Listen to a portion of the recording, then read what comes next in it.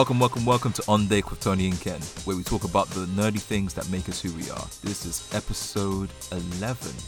Tony, we are one above our 10 milestone. How we doing? How you doing? I'm feeling great, man. We're still doing this. I feel very, very proud of us. Like, you know, we had a target and we stuck to it. And that's the only thing you could do. It's all about keeping going, keeping consistent, and I hope we can keep doing that and get to our year's anniversary. But Ken, as of recording this episode, it is Valentine's Day. So for all of the lovers out there, Ken, I'm using my deep radio voice, my sexy voice. That Morgan Freeman voice, right? Oh, yeah. That God voice. Yeah, coming to you live late night on 95.6 FM. So for the ladies out there, Ken, tell me, what did you do for your special lady? Well, Tony, I feel like you should turn that voice off. There are children that listen to this podcast. Yeah. Not trying to make more babies. Mm-hmm. No, all jokes aside. Yeah. My Valentine, me and my girl, we spend a bit of time together. Mm-hmm. Socially distanced. We don't do anything relatively big for Valentine's. All we do is just get each other small tokens, which usually comes in the form of food. Are you sure you don't have a big token? Not this year. Not this year. Poor guy suffering with a small token. I feel like it's just non-existent at the moment, unfortunately. That's disgusting. But no, what we do is just, either the small tokens usually have a card or a very, very personal gift. Yes. Like 1 year she got me a Wakandan chessboard. Oh, look at you representing for the Wakandans out there. I mean, I was so happy. Bombay. Yeah. But no, like we didn't do anything too massive. Mm-hmm. What I got her, well, I didn't get her anything. I didn't pay for anything. Yeah. I instead made a small comic book strip of a very interesting interaction we had at one point. It is Hamilton infused or Hamilton inspired. Okay. Because she likes Hamilton. I finally gave in and watched it and realized it wasn't a bad show. Hold on. It wasn't. I'm going to let you finish here, but Hamilton is amazing. And you will not do well by saying it's an okay show. Okay, Ken? I will cut you. I didn't say it was an okay show, Tony. I said it wasn't a bad show. Like I enjoyed it. It's Hamilton. Oh, Tony, you sound like a gatekeeper for certain fan bases. What's going on here? Have you heard the song "Wait for It"? Yeah. It's an amazing song. Enough said. Anyway, carry on with your story. Yeah, so I made a small comic book strip. We're going to post it on the social media just in case anyone wants to view it and feel deep hate or desire for me. Yes. But no, it was quite fun. It took me a couple of hours. We may not have articulated it in our podcast, but me and Tony are people that found appreciation in comic books, and therefore that translated to the things that we are into, which is like making comic book strips or full-blown graphic novels, as if like Tony has been doing. Yeah. So it's fun. Had a bit of food at a distance, exchanged cards, and peace out. Boy, See, Sunday's done. That is beautiful right there. Like, that expression of love. And, it took effort, but you know what? Something that doesn't take a lot of effort? Just going on to our SoundCloud or whatever platform you listen to our podcast on, give us a like, give us a follow. Leave us a comment. It doesn't take any effort. You're not building a little comic book strip for your loved one.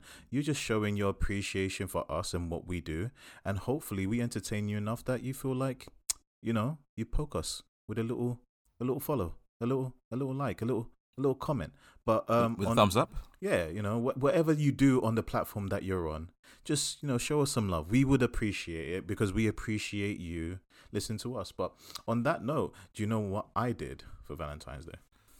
What did you do? Did you put it? Did you do the cliche thing that I've seen some people joke about online, where what's this? The same Christmas gift as the same birthday gift, which is just you put a bow on your naked body? Oh snap! See, none of that, right? That's unfortunately, it's close to that period of a certain time of month. So I shouldn't be saying that, just in case my girlfriend listens to it. She's like, "Why are you talking about business for, man?" Nah, she's gonna fight you when you get off this podcast. Because I'm gonna tell her. Oh my god. But no, essentially, when we met, we actually met pretty close to Valentine's Day. So me being the idiot I am, not really remembering at the time when Valentine's Day is exactly, I decided to say, hey, why don't we make our anniversary the 17th of Feb? Not realizing that Valentine's is only a few days before that. So she says to me she's not somebody that typically celebrates Valentine's Day, and we don't have to do anything. We can just focus on an anniversary. So I thought, like, cool. You know what? That sounds all right. Little did she know, I lied to her face. Yes, I lied to my girlfriend. That's not a good thing. But I did it. So what I did, I got her a giant-sized card, a bouquet of roses, and a little plushie toy. Like, it was these pairs together, and it's like, you know, a wonderful pair. It's like a cute little pun. Send that to her. But you know what though? The courier services screwed me. So I set a specific date for when it was supposed to be delivered. I knew it could have been a madness by setting the date to Valentine's Day on the dot, because obviously everybody's going to be doing that. So I thought, do it before. Worst case scenario, it's ends up late and it's like the day before, the day of. I set the date, I think the 12th, just to give me that wiggle room. What these guys decided to do is that they send a plushie toy on the 8th of February. They end up sending the card on the, I believe it was the 12th. No, the flower. Sorry, they sent the flowers on the 12th of February, and the card came on the 13th. And I'm like, you sons of bitches! You just ruined. You messed it up. Everything. So she's sending me messages. Oh, babe, you're so sweet. Thank you for the plushie toy. And I'm thinking like, yeah, damn right. Thank you. Wait, just the plushie toy? What about everything else? It's like, what do you mean everything else? Nothing. Yep, I just got you a plushie toy. But yeah, that was it. So it's go into the comments, people. You know, for all of those listening, tell us if you will have a significant other or a love interest. What did you do for them? How did you show your romance? Or do you not believe in Valentine's Day? You know, again, it is a manufactured thing. But this episode is not about Valentine's Day. We could have done that. We could have done the cliche of Valentine's Day. But given the fact that it is the Chinese Lunar New Year and also Black History Month, we are talking about Asian versus Western cinema, and also the effect of Nollywood and Bollywood cinema on the world. So it's interesting that you said that about what today, because people have taken this this day to mean different things. Not in the wider aspect of like a deeper meaning of anything. I just mean different things happen on Sunday. So just like you said, today's Valentine's Day. Yeah. People watching the highlights. It's brilliant. People watching the Premier League. So like people watching the highlights. People are waiting for the next Shingeki no Kyojin episode, Attack on Titan. Like every Sunday, I don't know if you see it on Instagram or TikTok or anywhere, but people go crazy on a Sunday. Yeah. Every single Sunday now for Attack on Titan, and I'm there with them for sure. Yeah. It's become the routine now, where every Sunday afternoon people are just blaring the theme tune and watching it, and therefore talking about it not long after it airs. Yeah. So yeah, I guess a lot is happening on the Sunday. Yeah. Because no one's really able to celebrate Valentine's like they usually do. Yeah. No, like you said, it is a strange one, you know, obviously the world being in the turmoil that it is, you know. You have to be a bit more creative with your levels of affection if you do participate in Valentine's Day. There's people out there that look at Valentine's Day as a commercial scheme, but at the end of the day, it's what it means to you and how you feel about the other person. You can tell somebody you love them every single day of the year. It doesn't really matter, but it's part of the fun, you know. It's like Christmas. You know, Jesus wasn't literally born on Christmas Day, but we still do it because we're all pagans, so it's fine. But let's get into it. So Asian cinema, right? So Recently, a movie's come out on Netflix called The Yin Yang Master, and it's something that I've watched. I actually enjoyed, and obviously it focused very heavily on, Chinese history and mythology, and it's really cool because it's one of those ones that's like, I think Asian cinema has been around for a very long time, and it's had this growth of like being mostly the chop socky kung fu pow pow pow film, but it's branched off into many things that is actually appealing more to the West these days than it used to. It's like it's no longer as niche as it used to be. Like anime, like we talked on a previous episode, Asian cinema is like a force to be reckoned with. But before we get into the movies that we watch, Ken, can you think about stuff in the past, like movies in the past, like Asian films, that have really stuck with you? On what they are. Could you tell the people about him? There's one big one that everyone knows about. That's the Crouching Tiger, Hidden Dragon. Yeah. Crouching Tiger, Hidden Dragon. For me, that was one of the first cultural Chinese films that I had seen. It's also one of the most popular ones that almost anyone would say. It's in everyone's top 5 of when they think about that type of film. Yeah. And I enjoyed it for a bunch of different reasons. They really shows the culture, or the depicted culture of the time, where it was filled with honor, where people were a lot more, it felt very serious in how people dealt with things. But it also showed the creativity of Chinese cinema. Yeah. Mainly because of, as anyone who has watched it, the wire work, the effects that they used, the practical effects that they used, and the minimal amount of CG, or I don't know if there was any CG. Yeah. With actually, I think there was with just one scene. I think the ending. I'm not going to ruin it for anyone. And yeah, I really enjoyed that aspect of it because it showed, and we've talked about it before, like when we were talking about Lupin. Yeah. How we've seen Western or American type TV shows / films and British / TV show. And films from Britain, and then we talk about the French, and then you could feel differences. There was slight differences. There is a major difference from the traditional Chinese type films to what we see currently nowadays with Western, French, British, American, whatever type films, and there has been a progression of it, and it's even more evident inside that film, Crouching Tiger, Hidden Dragon, because of how they do a lot. There's a level of suspending disbelief with some of the fantastic things that they were doing. Yeah. But it felt like, if you took all those things out, it felt like a period piece. A period piece with people flying through the air, dangling on a single grain of sand or a single leaf at the top of a tree. So personally, I think all period pieces should be handled like that. Honestly, Pride and Prejudice will be so much better if all of those people were flying around. I think is actually technically historically accurate. But on that same note, though, of Crouching Tiger, Hidden Dragon, I was always in the other camp, right? So during that period of time, it was the hot thing to do the Crouching Tiger, Hidden Dragon kind of dealy. Like, it's referred to as wuxia, that kind of style of like leaps and balletic bounces through the air and water. Is like wuxia. And everybody loved Crouching Tiger, Hidden Dragon, like Ang Lee's tour de force, this beautiful epic, love story as well. I was always more into House of Flying Daggers. That movie, like when I saw it, I thought to myself, this movie is crazy. Like the cinematography was nuts.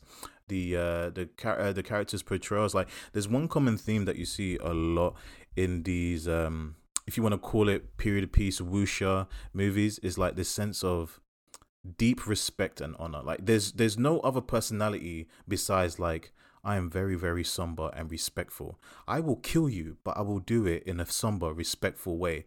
I will hate you, but I will do it in a somber and respectful way. And it's like you always see that. It's like those other films like what's the Bruce Lee one? I think it's not Bruce Lee, Jet Li. It was Hero. I never really liked Hero because I thought I loved Hero. I liked Hero in the sense that it was more interested in the visuals than it was in telling a coherent story. That's one of the themes that I've noticed about a lot of Asian films. It could be the case of things being missing in translation, because obviously we are not speakers of Mandarin or Cantonese or Japanese or most Asian languages, if not all. So we rely on things like dubbing or subtitles, which are localized. So there might be things like metaphors that are completely lost on us because they don't fully translate or completely edit it out for the benefit of another territory. Hence, the difference between Asian versus Western cinema. There's certain things thematically and story-wise that work in one territory that don't necessarily work in another territory. I think one common thing that I see in things like Crouching Tiger, Hidden Dragon, House of Flying Daggers, Hero, is that stoicness, right? Every character is stoic. Every character is like, I'm calm.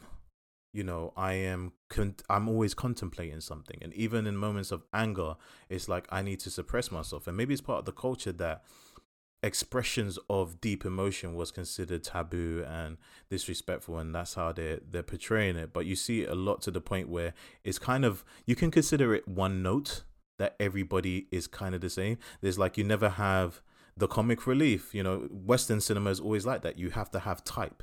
Sometimes it's detrimental, where I think sometimes with Asian cinema, they figured out the way, the subtle art of nuance, right? Most characters kind of expressing the same way, but they have their unique story. They have their background, what motivates them, what is their mission statement, and through that it expresses what their personality really is, if they're not necessarily saying it. It's the show don't tell rule, right? Whereas in American, or if you want to call it Western, it's like you play to type. This is the nerd. This is the comic relief. This is the jock, the good-looking guy. This is the good-looking girl. This is the girl that's completely ugly until you take off the glasses and god damn, she's beautiful. That's their personalities. That's it. There's nothing else. There's no backstory. There's, and I think Hollywood's gotten better at that. I've watched something recently, a couple of films. I will say this. I think Hollywood was really great at it around before the 90s, where there was a push for more thrillers and personal stories. Like I watched Friday Night Lights, which I think is one of the best sports stories movies ever shown, where it's like, yeah, sure, it's about American football, but you're finding out all of these messed up stuff about these players and what they're going through. It's like they have their traits of like, this is the funny guy, this is the arrogant guy, this is the sad guy, but you find out why this guy is arrogant. You find out why this guy is the funny guy. You find out why this one is the quiet guy. And it's deeper than just like, hey, football. It's like, no, football is this town's culture. You don't matter unless you play for the football team. This town doesn't exist outside of the success of this high school football team. So the arrogant guy is arrogant because he comes from the poor part of Texas, where the only way for him to get out is to play football, and he is the best on his team. And literally he has nothing but his uncle who raised him, and it's almost like his arrogance hides from his insecurity. And I think that's a beautiful thing. And I think Asian cinema does that well as well, where it's like the character's quiet, but it's almost through his action and his movements and his subtle dialogue where you find out there's deeper meaning to this guy than his ass kickery. Yes, he will destroy you with his fist of fury. But where did the fist of fury come from? Was his dad the original Fist of Fury? And those Fists of Fury furiously beat his ass. So he was traumatized and became the new Fist of Fury. It's things like that that's pretty damn cool. Yeah, I think we noticed that a lot because the pacing in some of these older films is relatively slow. We do get very nice, beautiful action set pieces. Yeah. But it's during those slow moments we get to have exactly what you just said. Yes. We get that character development, or we get to see that character development. Just like you said, even though the characters are mainly stoic and quite, played very straight. No, almost like they got like a counter for how many times they're allowed to smile or emote. But because we have a lot of room to actually develop the story, that's where we get to see these characters, which is a very weird contrast to some of the later on Chinese type films, like Ip Man, which is still an amazing cultural series of films, but it is played not as straight. There is a lot of room for comedy, which we do see, which we see a lot from Jackie Chan from when he came up, and we're going to get into Jackie Chan hopefully in a bit. Yeah. But when we see, for example, like Ip Man, and seeing what Jackie Chan has done in the past, they use the fight scenes or the action for the comedic and to tell a visual story as well of what's going on. And you see that transition. Oh, but maybe it's happening at the same time. Like, I guess it's different scales because Jackie Chan has had a lot of films from the past, or there's been a lot of comedic, beautifully shot films. Yeah. But then you have the films that get played straight. And you kind of see that in the West as well. Yeah. You have films that take themselves incredibly serious. Yeah. And there's only a few that have taken themselves incredibly serious, where it's like, yeah, this is a film that everyone loves because, you know, it's a very serious film. Yeah. And then you get other films that take itself way too serious, and then it's a bit of a mess. That's the thing. But But yeah, that's a key thing with dichotomy. a lot of Asian cinema. A lot of it can take itself very self-serious, and it's almost unfortunate, like through dubbing, poor dubbing, or poor translation, where it's almost become like, sometimes it can become a parody of itself, you know, like the common things that you'll see. But we'll get into that. But let's start off talking about The Yin Yang Master, recent movie released on Netflix. It's a story of many centuries ago in China, where a malevolent serpent demon manifests and is about to destroy the world. And it's powered by all of the desires of man. And these four, what's known as masters, gather together. Each of them kind of trained in their own speciality.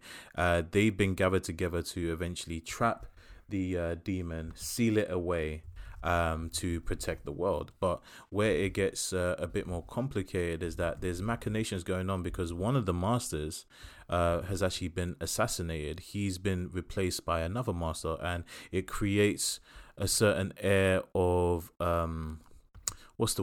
mistrust. These people don't know each other from Adam, but they're expected to trust each other enough to defeat this powerful demon that could destroy the world. Also, while that's happening, there's this intertwining love story and almost a bromance at the same time. And it's one of those ones. It's one of the most unique kind of that style period piece fantasy Asian movies I've seen in a long time, where it does the typical trope of taking itself serious, very stoic, moments of levity and comedy, and also moments of multiple storylines intertwining in a pretty cool way. Now, it does have some problems, mind you, but I thought it was a pretty cool movie, and also probably the closest thing I'll ever see to actually the Naruto the movie. Like, we'll get into why, but it has some of the greatest special effects and action set pieces that I've ever seen. And also, interesting enough, certain visuals, I don't know whether is a common Asian motif that Marvel adopted to use for things like Doctor Strange, or whether Doctor Strange inspired this movie in its visuals. Ken, did you watch The Yin Yang Master? No, I heard about it. I've seen quite a few pictures on it, and it looks absolutely beautiful. Yeah. Some of the set pieces that I have seen. Yeah. I know nothing beyond what you've just told me, and it sounds like an incredibly cool premise. Yeah. Where it's kind of like, all right, cool, we have a problem. We're gonna band together the best of the best, the baddest of the best, to take on this thing to hopefully save the world. And there's a bit of like friendship and a bit of love and romance, so therefore there's a bit more stakes. You know, it sounds like a nice little adventure type action film. And you know, it's something that I'm definitely down for. Yeah. My initial reaction to seeing it was because the main poster didn't give me any information about it, and I knew I was going to talk about this, so automatically my mind was thinking, okay, maybe it's like Crouching Tiger, Hidden Dragon, in a sense where it's a period piece where there's no special, you know, mystical aspects of the film, but just like as you said, there is quite a bit of that. It's very, very spiritual, very mystical. It's probably maybe in the Asian territory they release more stuff like this, but I think it's a great thing that platforms like Netflix and Amazon, given the fact that we can't actually go to cinema, and sometimes if you release this in Western cinemas it can die, but with the benefit of it being right in front of you, you can actually watch it at your leisure. But it's the problem I have with it is that there's a lot of concepts in it in terms of Chinese mythology that it doesn't take the time to explain whatsoever. It either assumes that you already know it because you're Chinese and you probably grew up with these stories, or it's so thin, it's almost like, just go with it. But it's one of those ones. It's like the basic story behind it of it is that you have this young master called Xing Ming. I think that I'm pronouncing that correctly. It's spelled Qingming. So I think that's Xing Ming. Who's recently appointed as the Yin Yang Master, and essentially that's a particular sect of wizards or magicians or priests. They never really fully define it, but they specialize in a specific type of magic where they create these circles, and the circles literally look like the Doctor Strange teleportation circles, to the point where he's actually using it to teleport things through. So at the very beginning, he's being trained by his master, and his master's saying, like, you need to learn a good defense. Like, it's not good, and you will not become a true yin yang master, title drop, unless you learn a true defense. But because he's so good at the teleportation magic, he kind of tricks his defense. It's like, oh, my defense is redirection. That's my defense. And his master's kind of like disappointed and saying, like, yeah, that's not good enough, to the point where it's to his detriment, because a manifestation of the serpent demon appears, attacks his monastery, and all of the other students put up their defensive magic. But because he's not strong in defensive magic and he tries to use the teleportation stuff, it breaks the barrier that they create, ends up leading to the death, the poisoning and eventual death of his master. And it's almost like an early lesson for this character. It's like the movie does not wait to give you like an arc. You got like a mini arc right at the beginning. Right. So as he... Okay. Yeah, sorry. You was going to say, Ken? No. Keep going. So the movie moves on. He eventually reaches the Imperial City because he's told by his master that that was just that serpent that attacked him and poisoned him is just a manifestation of the demon. It's not the true demon itself. The true demon is actually housed within the Empress, within the Empress's body. So he's going to actually have to eventually go down there and actually kill the Empress to seal the demon. So he's down there. You're going to ask me something, Ken? Yeah, I was going to say, just to jump in. What I've realized about the story so far, this story is trying to tick not one of the boxes, all the boxes to entice everyone, because you got a revenge story from an arrogant genius kid who thinks he doesn't have to do something, but the wise old master, and you get the tragedy of everyone dying because of your stupidity, and then you got the love story, kind of, then you got the friendship story, and now you got the hero story, and then the hero's arc.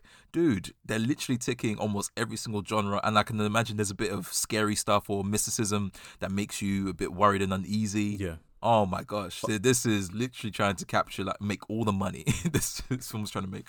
I'm about to say something, and this is not wild yet, right? But when he gets to the Imperial City and he meets all of the other masters from their different schools, he meets this other young master called Master Boyar, and they actually get into a fight over this demon that they come across. And the Yin Yang master, Xing Ming, actually tries to stop Boyar from killing the demon, because it actually teaches a lesson of like your preconception of what things are, right? Because you hear the term demon, you automatically think bad, right? But Xing Ming actually breaks down as like, the only thing this demon has done, it hasn't killed anybody. It just stole this guitar, this ancient Chinese instrument. And the reason why the demon did it is because he fell in love with a human and he used to love hearing her music.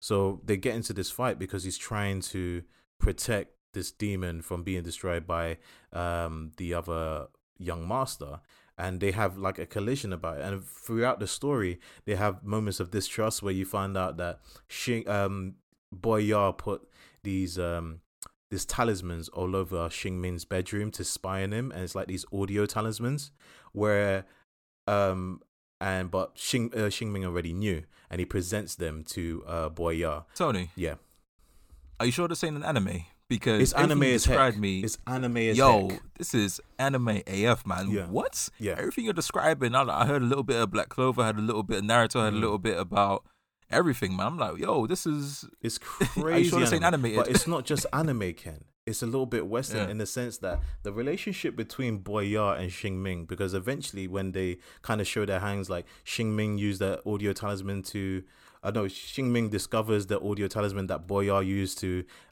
spy on him, but Boyar returns. It's like, wait, isn't these paper talismans yours? Aren't these like eye-seeing ones? Like, and he said, like, yeah, you got me. I was spying. He was, I was spying on you too. He's like, you know what? I like you.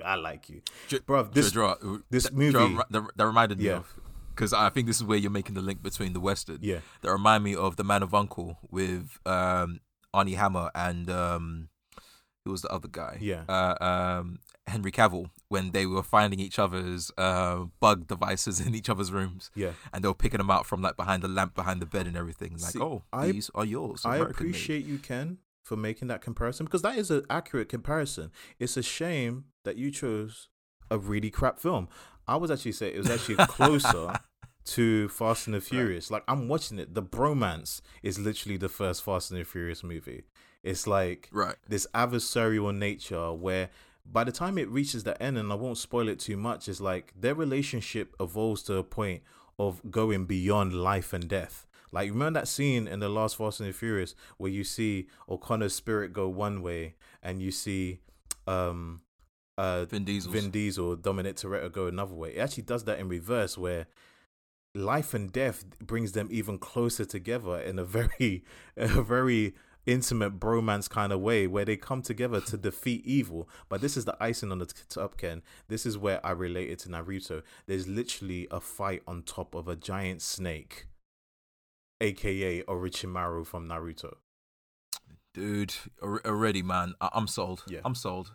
Like, if they haven't been marketing this to literally every single weeb in the world, then They haven't. yeah, they messed up. I am doing a better job marketing Netflix than they do. I've spoken to somebody about it, but Netflix will drop something. There's no ads. I don't see the ads anywhere. Like, I'm mostly on YouTube, but you have to search for these trailers. Well, I think what they're trying to do is limit the amount that they're spending on marketing. Yeah. Because when you think about it, they are consistently spending stupid, Yes. I repeat, stupid amount of money on the production of a lot of their films and TV shows. So what they don't want to do is put a lot of money in marketing. So they've been quite clever with it. They do marketing on little bits, because even when we was talking about the what was the name of that show with Anthony Mackie, who took on the new sleeve, Beyond the Wire. Altered Carbon. Altered Carbon. Altered Carbon. Yes. Right.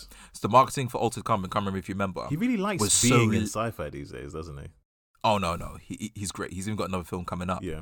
The marketing of Altered Carbon season 2 was so minimal. It was. Like, we didn't see it. It was so minimal, to the point where I remember us talking like, "Yo, is this actually going to drop?" Yeah. And then the marketing drops like a day after that, or the trailer, or the second trailer. And what I realized is what Netflix does. They don't rely on the traditional ways of marketing, like on Google searches or relying on YouTube. They use YouTube just to upload their videos. Yeah. That's it. Instead, what they do, they try and get as creative with their algorithm on the app. Yeah. Because they know people are not going to search on YouTube or Google to see, what am I going to watch, or trying to convince them to watch.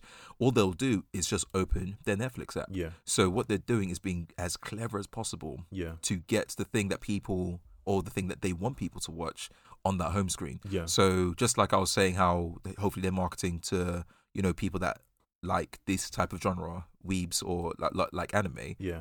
Most likely that they saw it like 20 times before they even thought about clicking play, because of their creative algorithm. Yeah. That is their marketing. Their marketing is the algorithm, which is interesting, because we've been talking about new age ways of trying to survive in 2020, or like different ways of doing business, and it seems like the traditional ways of marketing have gone away, because before we would only know about a new TV show or a film if we were seeing trailers in a film, trailers on DVDs, or trailers primarily on TV. Yeah. But we don't see any of that. Do you know what? I missed that. The last time I saw a trailer, it was always a vibe. Yeah, it was always a vibe. remember VHS? Like, for those that don't know, VHS is a format of media that was on a tape, and what tape is like a plastic synthetic material that's wound up and played. And what wound up means, I'm not going to get in deeper, but it used to be on VHS, right? And I used to get VHS tapes and watch the trailers, and I thought to myself, this is crazy. They're letting me see bits of movies that are not out yet. Is this even allowed? This is nuts. Not realizing that was a trailer's art. Yeah, which is weird, man. Yeah. Like, everything has changed. Mm-hmm. Because the only way you can find trailers naturally, and I say this wholeheartedly, naturally, is when you come to the end of a series on Netflix or any other platform like that. For example, I finished Suits the other day. I had been watching Suits for years, but I only watched the final season recently. Yeah. It got to the final episode, credits were rolling, everyone was crying, people were going their own separate ways. They were doing that traditional ending of a season or series type trope. Yeah. And then before the trailers had barely even started, they had 3 squares come up saying like, oh, you might be interested in this. Preview's about to start in 10, 9, 8, and then it automatically played a trailer of something that I might be interested in. So it naturally showed the trailer. Yeah. And I think they've been trying to find creative ways to sneak in trailers or anything like that. Yeah. For example, like on Instagram and Snapchat, that kind of feature of, you tap something, you get a little preview or something and you can scroll through it. Yeah. They include that feature into the mobile. I'm not sure if they have it on the iPad. No, it only seems to be on the mobile version. The iPad and the tablet version versus the TV versions, they're not great. I don't know, but the best version I've seen to find is the one on my phone where you can actually search through trailers, which is great. But going back to what we're talking about, the Yin Yang Masters, I recommend it. I think it's a great watch. I can't wait for you, Ken, to actually watch it so we can talk about it together. I just like the way that it's so quintessentially Asian, very, very Chinese in its stuff, but the fact that it used something like the teleportation thing that I've only really seen in Doctor Strange, it would imply a certain level of fusion. But speaking of fusion, that leads me to our next movie called Space Sweepers, which I think it's a Korean film, but it kind of like is a everywhere on the planet film in a very, very cool and natural way. Ken, did you watch Space Sweepers?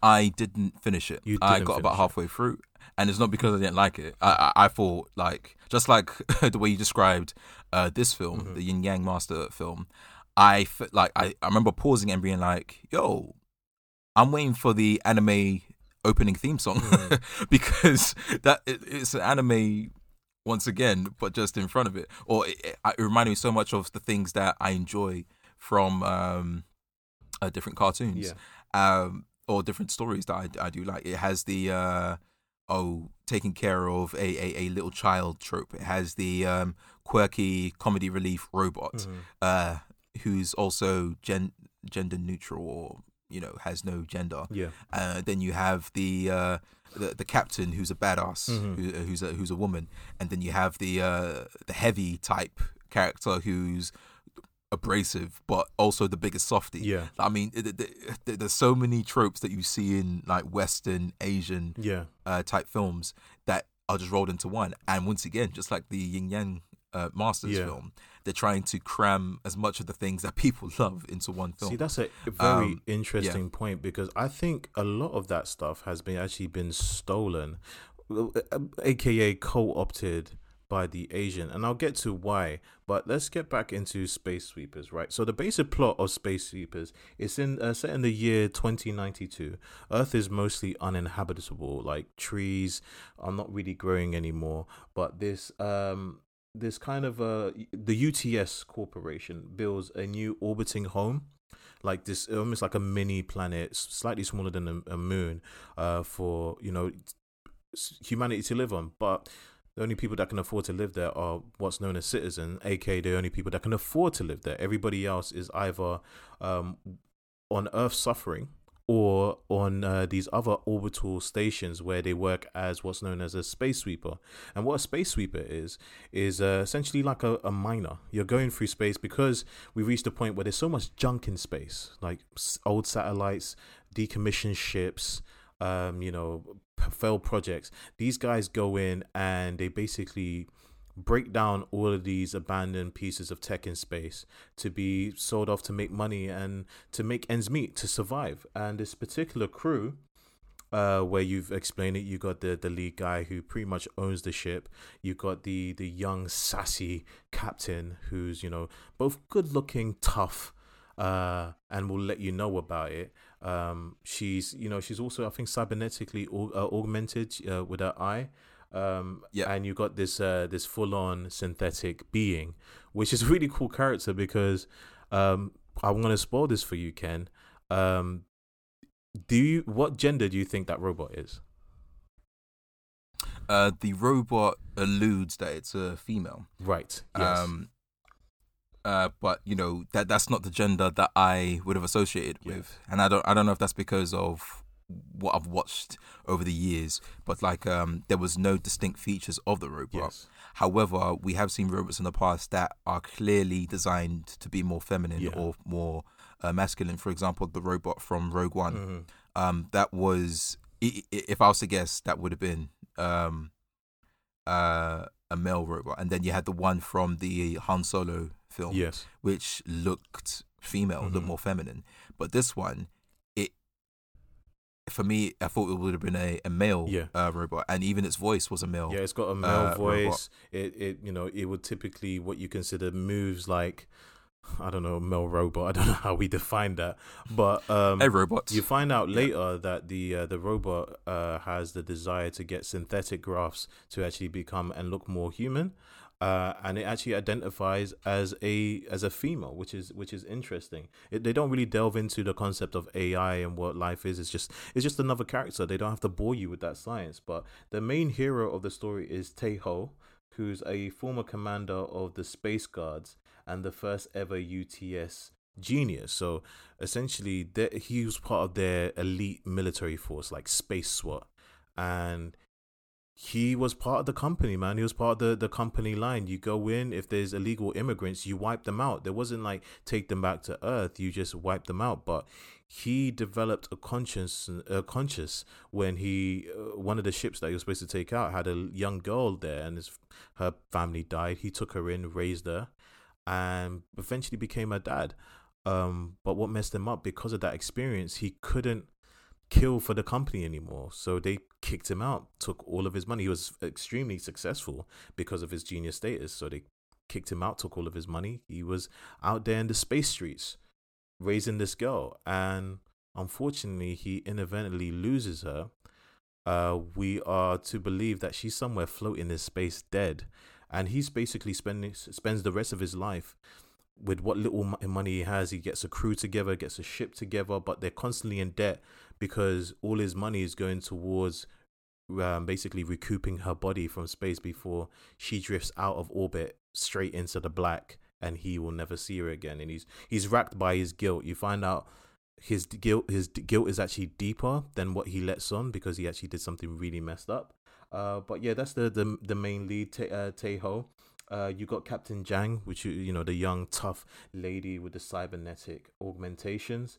You got Tiger Park, who's the ship's mechanic.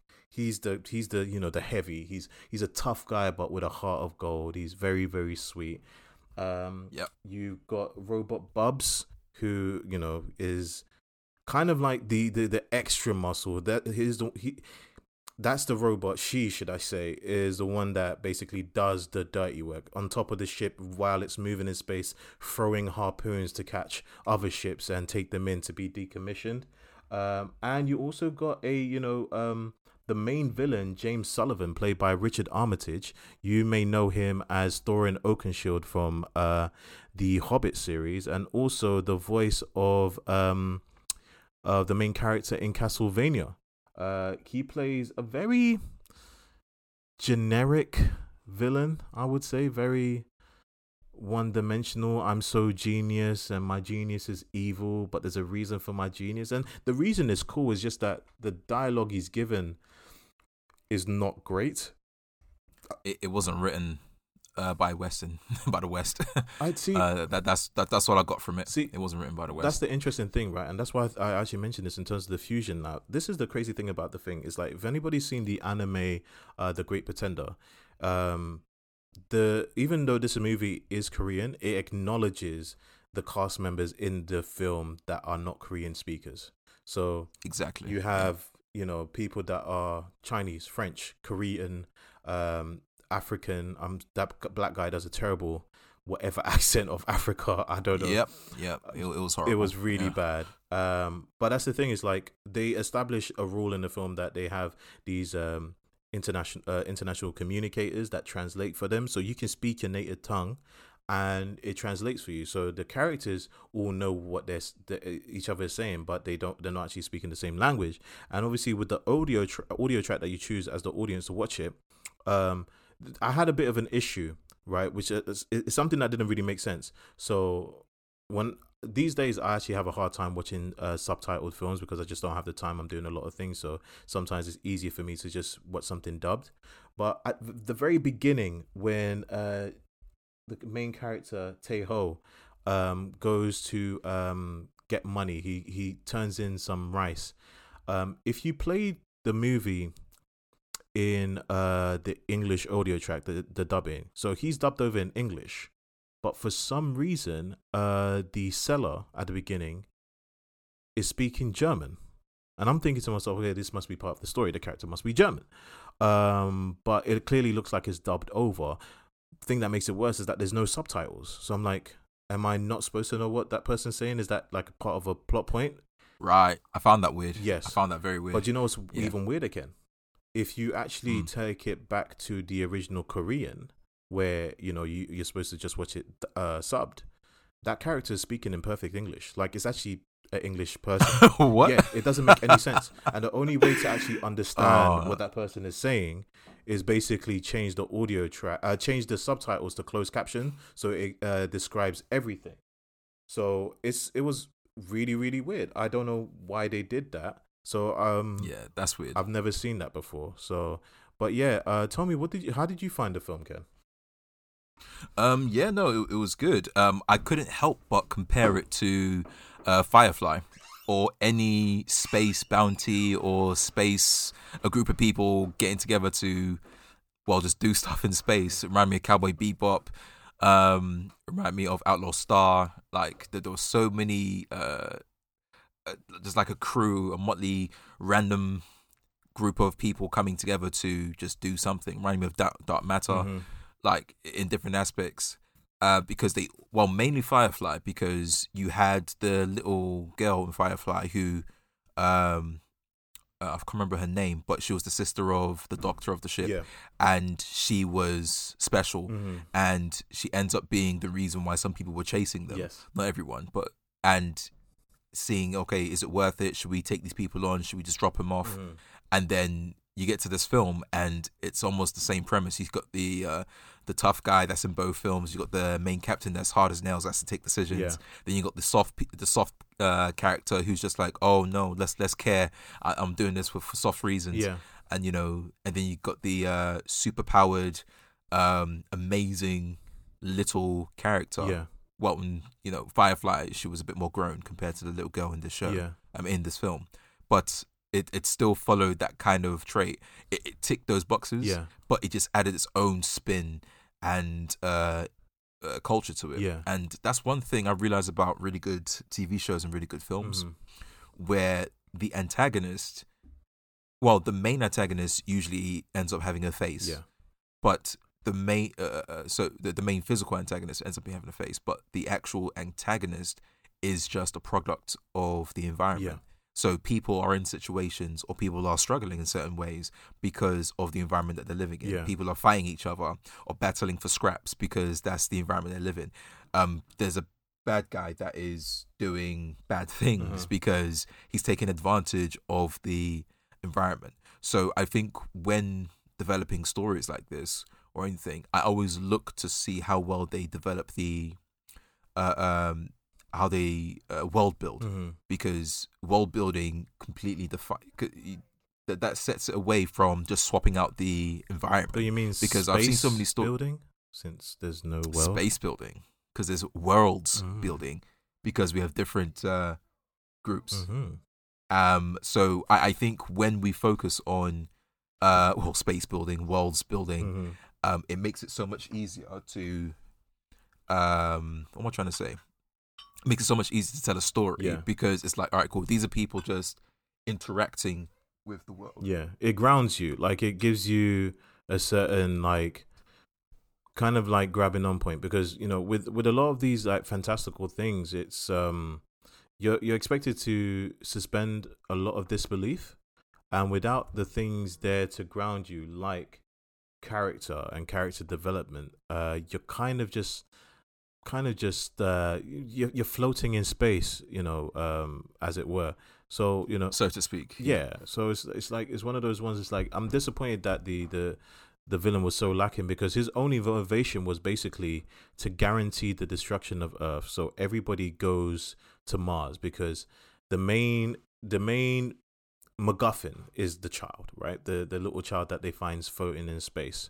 They're lied to by the media that it's this sophisticated robot that will detonate and blow up and kill you. So if you see it, run away. The truth is, the young girl was part of an experiment that went wrong, but not in the worst kind of way. It had the consequences of, she was treated with these nanomachines, and those nanomachines evolved whereby she can communicate with other nanomachines.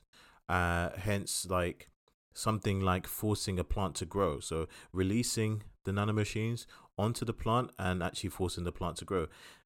The experiment, the main villain realized that, oh, I can use her to complete my expansion of Mars, because we need to colonize there, because Earth is finished.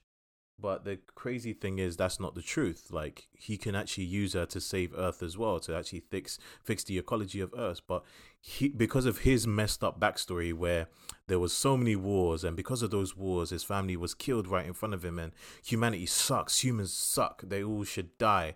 But I'm only taking the best of the best. You know, the true people, you know, that just happen to be rich as well. But I'm taking them to Mars. But what I need to do is that I need to destroy Earth. I'm going to actually drop that space satellite that I built. I'm going to drop it on Earth, kill everybody, and I'm going to restart life on Mars. But I can't let people know that there's a chance that we can actually fix Earth. So that's it. That's his motivation. It's one of those when you really think about it, given good dialogue, it could be a rich, complex backstory.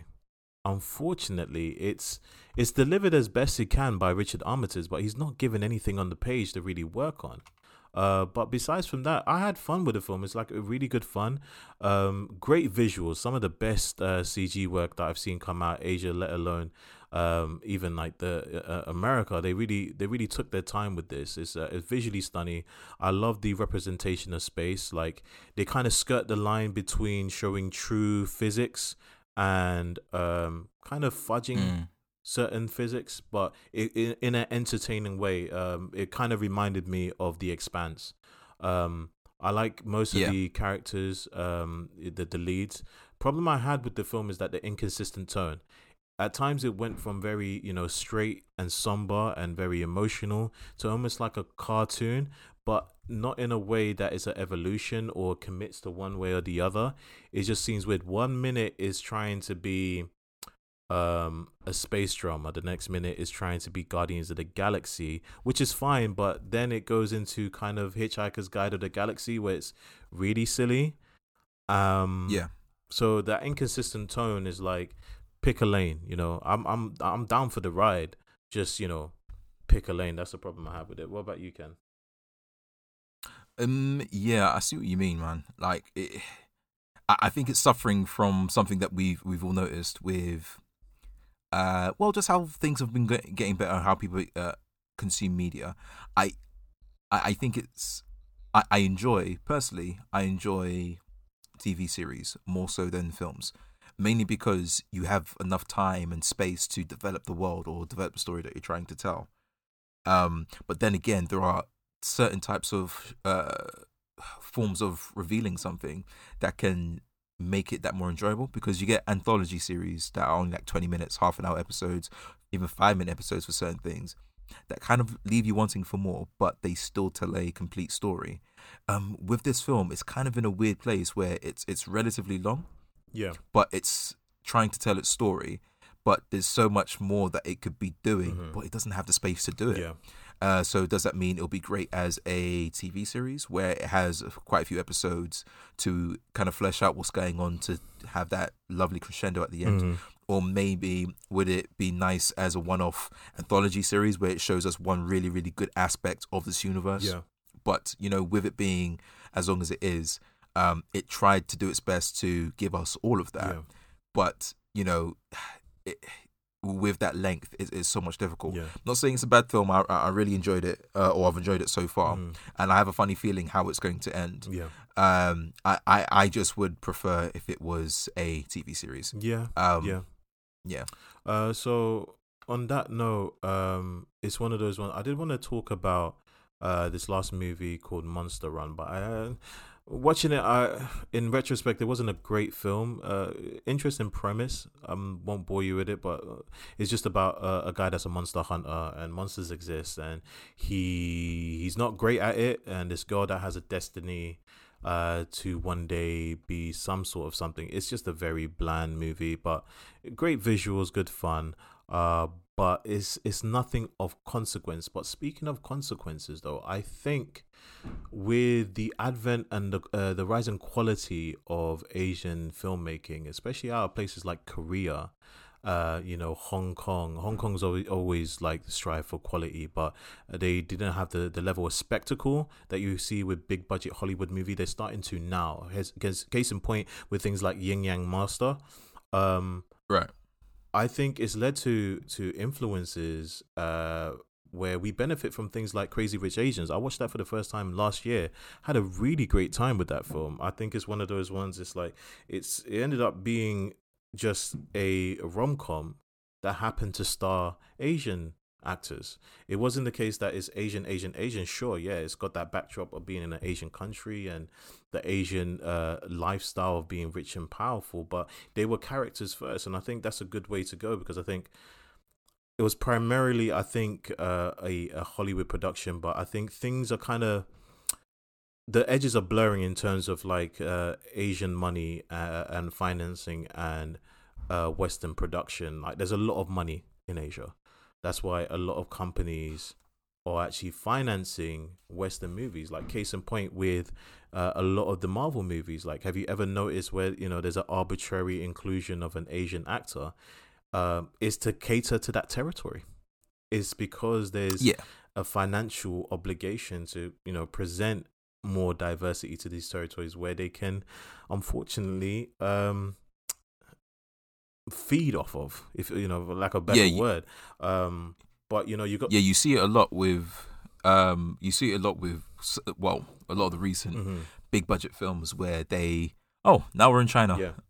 And now we're back to where we was originally. Just randomly, like when China. Just randomly. There's no real reason, but I think that's good and bad, because obviously it seems like it's pandering, but it kind of like seems like that's exactly what it is. It is pandering, but the consequence of that is that it's normalized seeing ethnic faces, specifically Asian faces, where we have things like Crazy Rich Asians, and we got things to look forward to in the future, like Shang-Chi, Master of Kung Fu, which is coming out of Marvel Studios, where, not to say that I'm a cynical guy, but you're gonna contend with the racists out there saying like, oh, this is the the Asian agenda, or the PC police, but no, like it's an Asian character, and it's played by an Asian actor. It's not like Kung Fu where you got David Carradine playing an Asian character written by an Asian creator, Bruce Lee,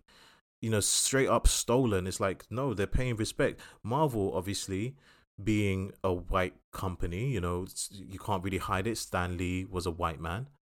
They birthed this character of Shang-Chi, which was, Kung Fu exploitation, Asian exploitation, of course, because Bruce Lee was hot at the time and everybody was capitalizing. But the benefit now is that you got Simu Liu, is it Simu Liu or Simu Yu, that is playing Shang-Chi Master. And I actually really enjoyed that actor. He's in Kim's Convenience, absolutely brilliant sitcom, which is the same thing. It's like an Asian family in Canada, and it's one of those the beauty of it is that it's a story about a family that owns a store that happens to be Asian. It's not like just, oh, Asian for the sake of it, or we're trying to pander to you. It's like, no, there's different ethnicities in the world that happen to live in other places other than where they originate from, and they have lives. Their lives is not completely dependent on the color of their skin.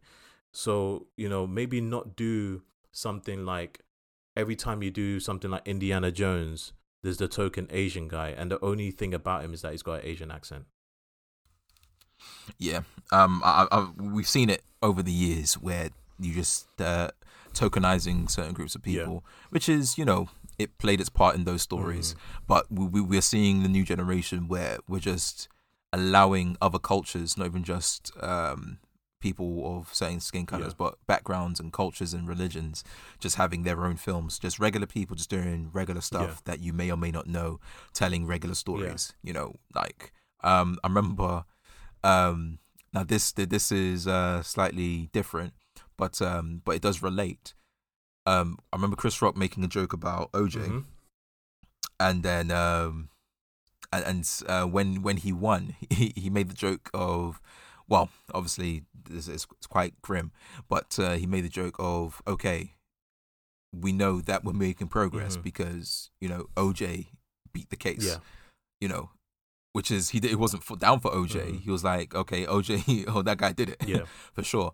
But it's kind of like, oh, I guess we can win cases now. Yeah. We are making progress, and I relate that to this, where like certain groups can break out from that stereotypical, oh, you're that token Asian person, that token black guy, that token Indian person. It's like, we can finally make films that are trash or even good, but not be tokenized. And I'm here for it. it. I don't get the backlash some people might have from it, because, mate, we've had literally decades of films that didn't have certain faces on it, or only express certain faces in a certain type of way. So seeing all these films or projects coming forward, we had Black Panther that came out. We are having Shang-Chi, Crazy Rich Asians, and a plethora of different films that have come out recently, like the one with Issa Rae and the Indian dude. I forgot his name. It came out in Aziz. No, it's not Aziz. That is Camille Nanjiani. Right. That dude. And they had their amazing romantic film where you saw a black woman and an Indian guy having their own quarrels and having a horrible situation bring them closer together, which is something that you see all the time, but not with these faces. And it was just like, they're just regular people just doing regular things in regular crazy situations. They could have been any race whatsoever. They could have been any race, and that's so beautiful. So I'm really liking that, we're finally infusing. Well, it's weird because we have the archetype or the stereotypical aspects of certain cultures still making films, but now less so it being tokenized, but more respectful. And then we have the other side of it, where people that are from the West, that their origins are from, well, not the West, using, well, just assimilating or just living life like they normally do in the West. So you have the cultural side of certain groups, but then you have the, well, that's my background, but I'm American, or I'm Britain, or British, or I'm French, and I'm just living my life here, just doing regular things, not being a representative of my entire nation. Therefore, I have to speak a certain type of way, act a certain way, or anything, which is nice. It just shows that people are more than their background, but also their background is something that make them who they are. Respectfully. So it's all good. It is one of those ones. It's always like a beautiful thing, seeing the evolution of one industry into another, and like that kind of like sharing, like the movies that I mentioned. There's a great sharing between the Western filmmaking and the Asian filmmaking and storylines, and sometimes is to the benefit of all around, because we get things like Doctor Strange, which is definitely, you can tell from the film, has definitely got Asian influences, and something a bit more overt like Shang-Chi. But there's consequences where it's like, it's to the benefit of some people but to the detriment of others. Case in point, Power Rangers, right? Now, we all know Power Rangers. We all grew up with Power Rangers. But most people don't know that Power Rangers is actually a combination of Western ideologies and Eastern sensibilities, whereby they've actually, the whole idea and creation of Power Rangers, that a guy called Haim Saban, who was actually a music producer, went down to China, saw this show called Super Sentai, and say, hey, I like this fighting stuff, I like this superhero stuff with the spandex and the tightness.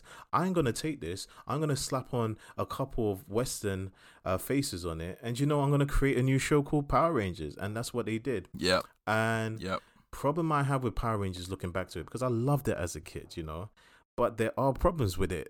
Case in point is the tokenization of the characters. So the Black Ranger was a black person, the Yellow Ranger was an Asian person, the Red Ranger, just the girl was the pink. girl was pink, right? But I'm just saying, that's not really tokenization, but cool. Like, the Red Ranger could have easily been a Native American, like, in terms of, like, oh, it's red, so it's a red Indian, or it could have been somebody that's country, so they called it a redneck. But do you know what's the biggest problem I had with Power Rangers that nobody seems to mention or notice, right? Is Alpha 5. Because the way he was talking, the way he was talking, I don't know, man. I feel kind of racy. Alpha 5 is fine. The issue was the White Power Ranger. Now, Ken, the White Power Ranger. White Power Ranger. Like, I don't know if that's a stretch, bro. No, I'm just saying. I'm just saying, anybody could have become the White Power Ranger, but it was a white person. He's literally dressed in white and black, white tiger. It's like, I'm just saying, man. It's like, because what's the crazy thing is, I think they knew, because subsequent Power Rangers, anytime they actually had a white ranger, like, they always have the Sixth Ranger, they never referred to it as a Power Ranger. The Power Rangers stopped after those first couple of seasons. Obviously, you had Space Ranger stuff, but they always referred to it as a different name, as like the Future Ranger or the Cosmic Ranger. They never actually mentioned the white part of it, because they knew it's like, oh shit, we call it the White Power Ranger. White power. And because the thing is, it makes it look extra bad, because you literally did black for the Black Ranger. They learned and actually changed the Black Ranger into a Asian actor, and now the Asian actor is the new Black Ranger.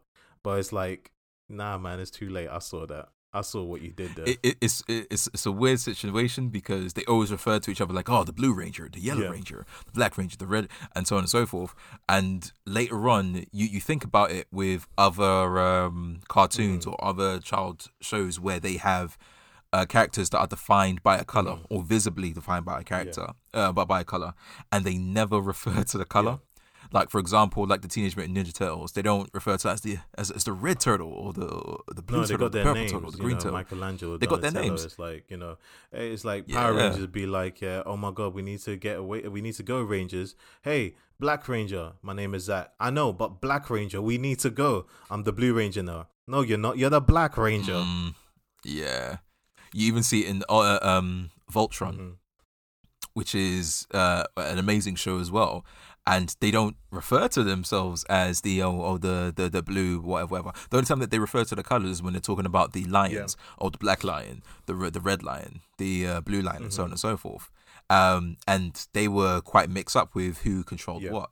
It wasn't for any. I think it's when you move away from calling someone by a color and refer to them more so as just a person or whatever. Maybe their excuse was, oh, they're trying to save their secret identity and whatever. But then they could have given them different titles. Maybe colors referred to rank or positions. That would have been better. But to just call someone straight up, oh, this color and that color, when we know color is so divisive and political when it comes to these type of stories. But no, I remember it vividly. And you saying it, it's like, oh, yeah. People would say, oh, yeah, that's the White Ranger. I was like, what'd you say? It's like, no, it wasn't just the White Ranger. It was the White Power Ranger. White Power. The White Power Ranger. Ugh. Yeah, saying that out loud doesn't sound mad, right? It sounds mad. That's why they stopped saying that crazy stuff. But because eventually they started calling the White Tiger Ranger.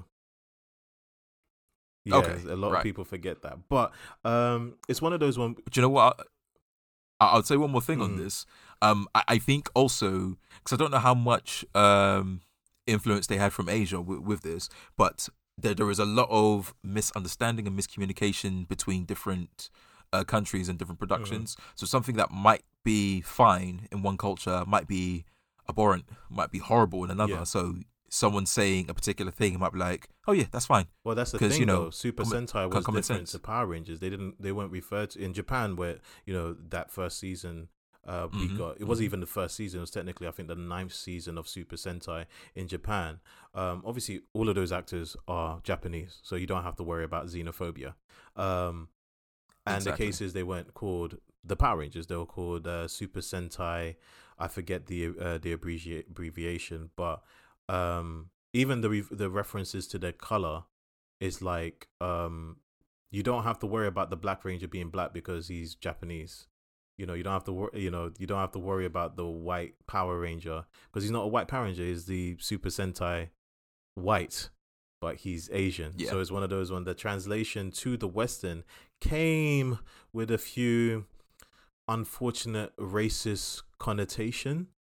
But speaking of racist connotation, I wanted to speak on Nollywood and Hollywood, right?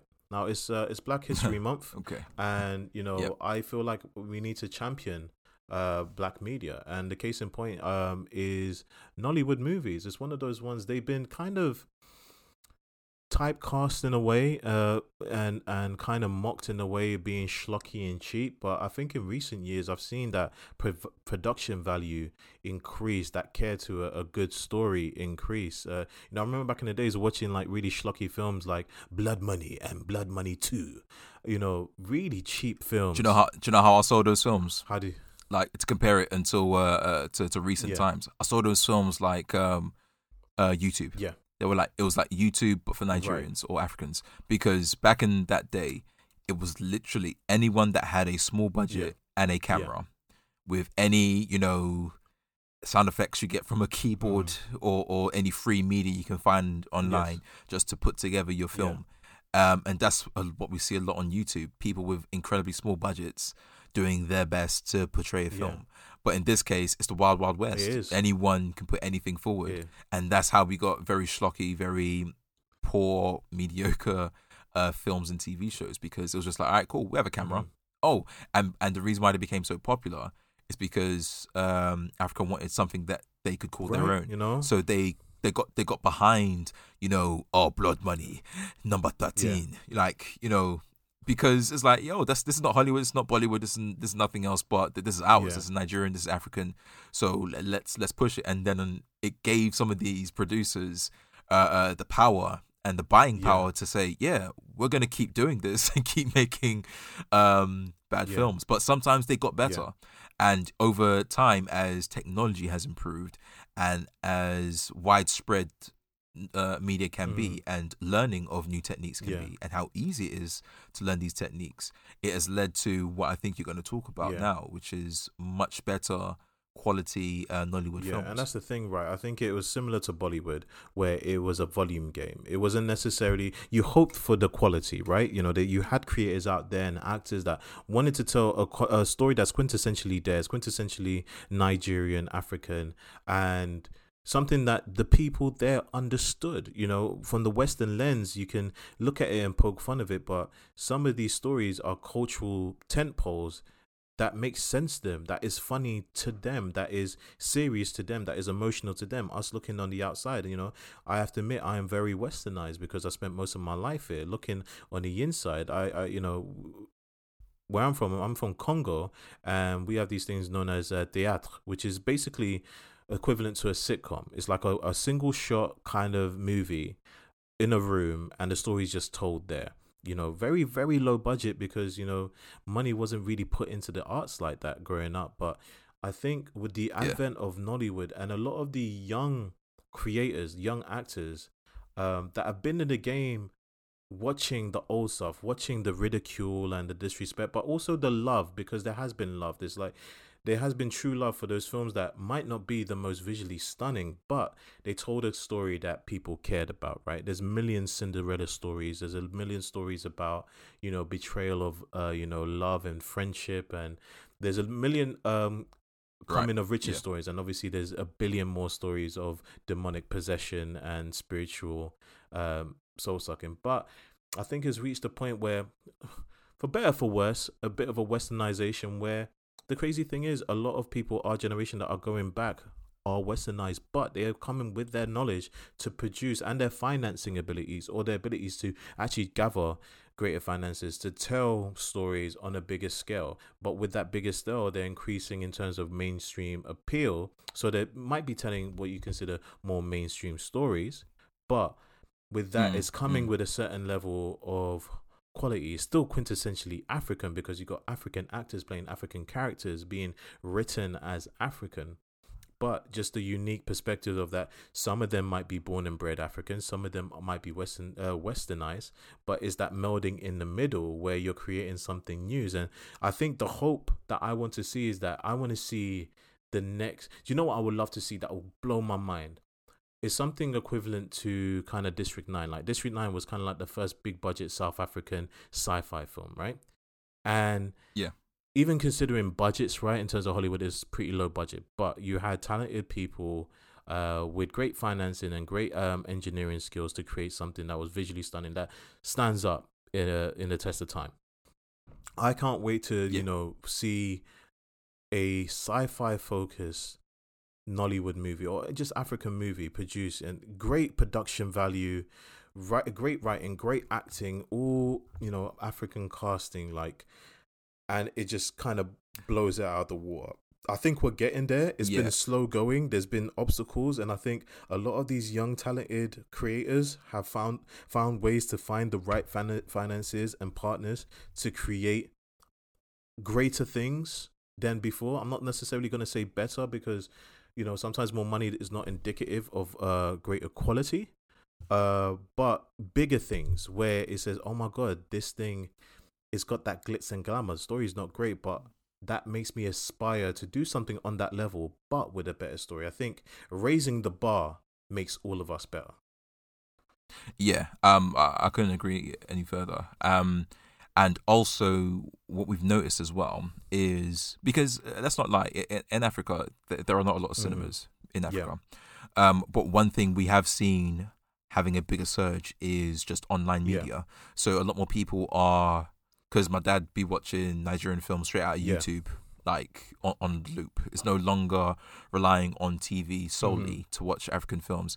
And, we don't have to rely solely on cinemas to watch brand new films, as we've seen in the last few months. Yeah. So I think it's now opened up exposure for people to actually just release stuff in a more open space, because a lot of these Nollywood films are now being released directly to streaming platforms, and the quality of them are best for streaming platforms. Let's not lie, they're not big budget films that need to go to cinema.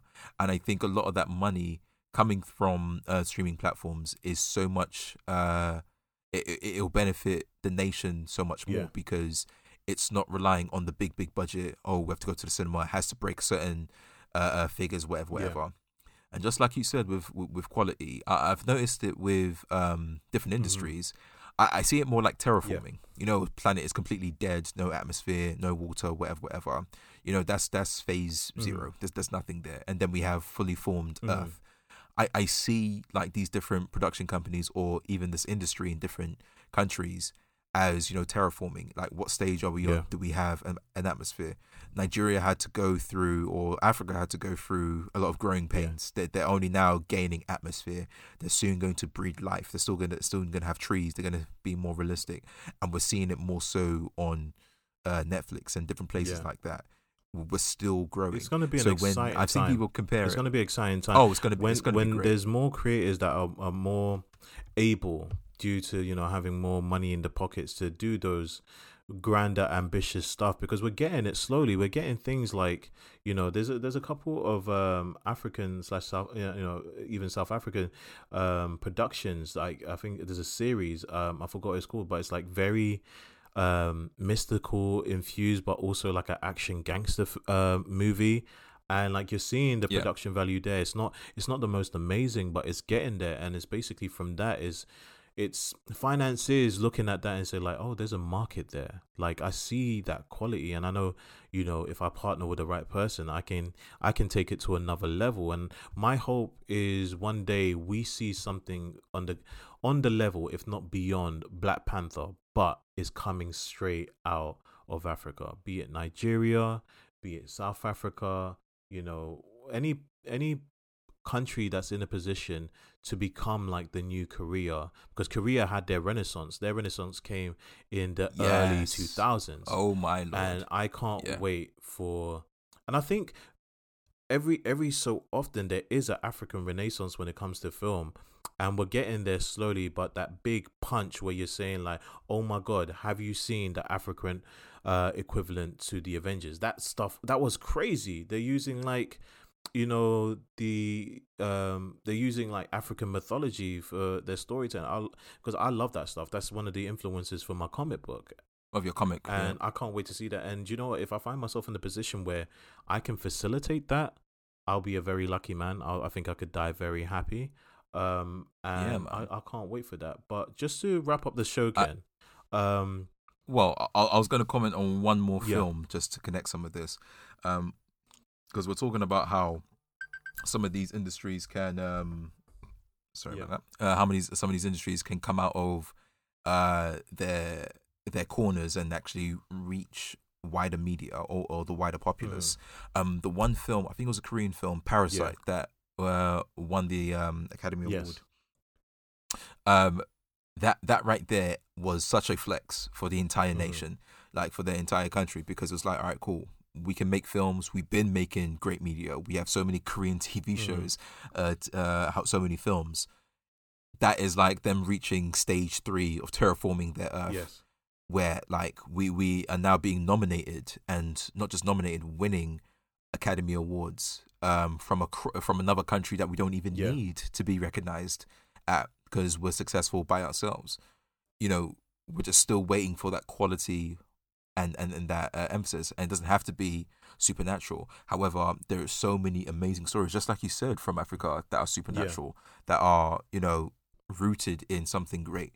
It's just us getting together and just getting it done. And soon come. I'm excited to see what happens. Maybe by you making your comic will influence someone in Africa to make something similar to what you're making, or use it to make their own story. Be dope. That would be so sick. That'd be amazing. So Ken, it's that time. It's that time to play a game. What game? Okay. Welcome to What's It All About, Kenny. Here we go. So, simple rules. I'm going to give you some titles.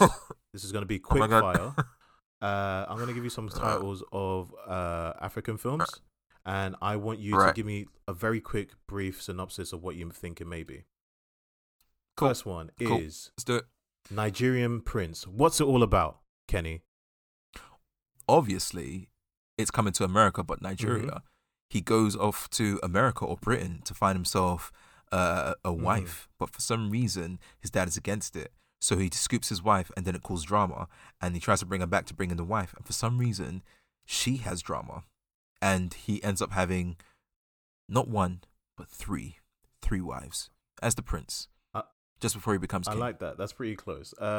So. Oh, really? Damn. I was waffling. Kind of. But it's a young stubborn American teenager sent to Nigeria by his mother.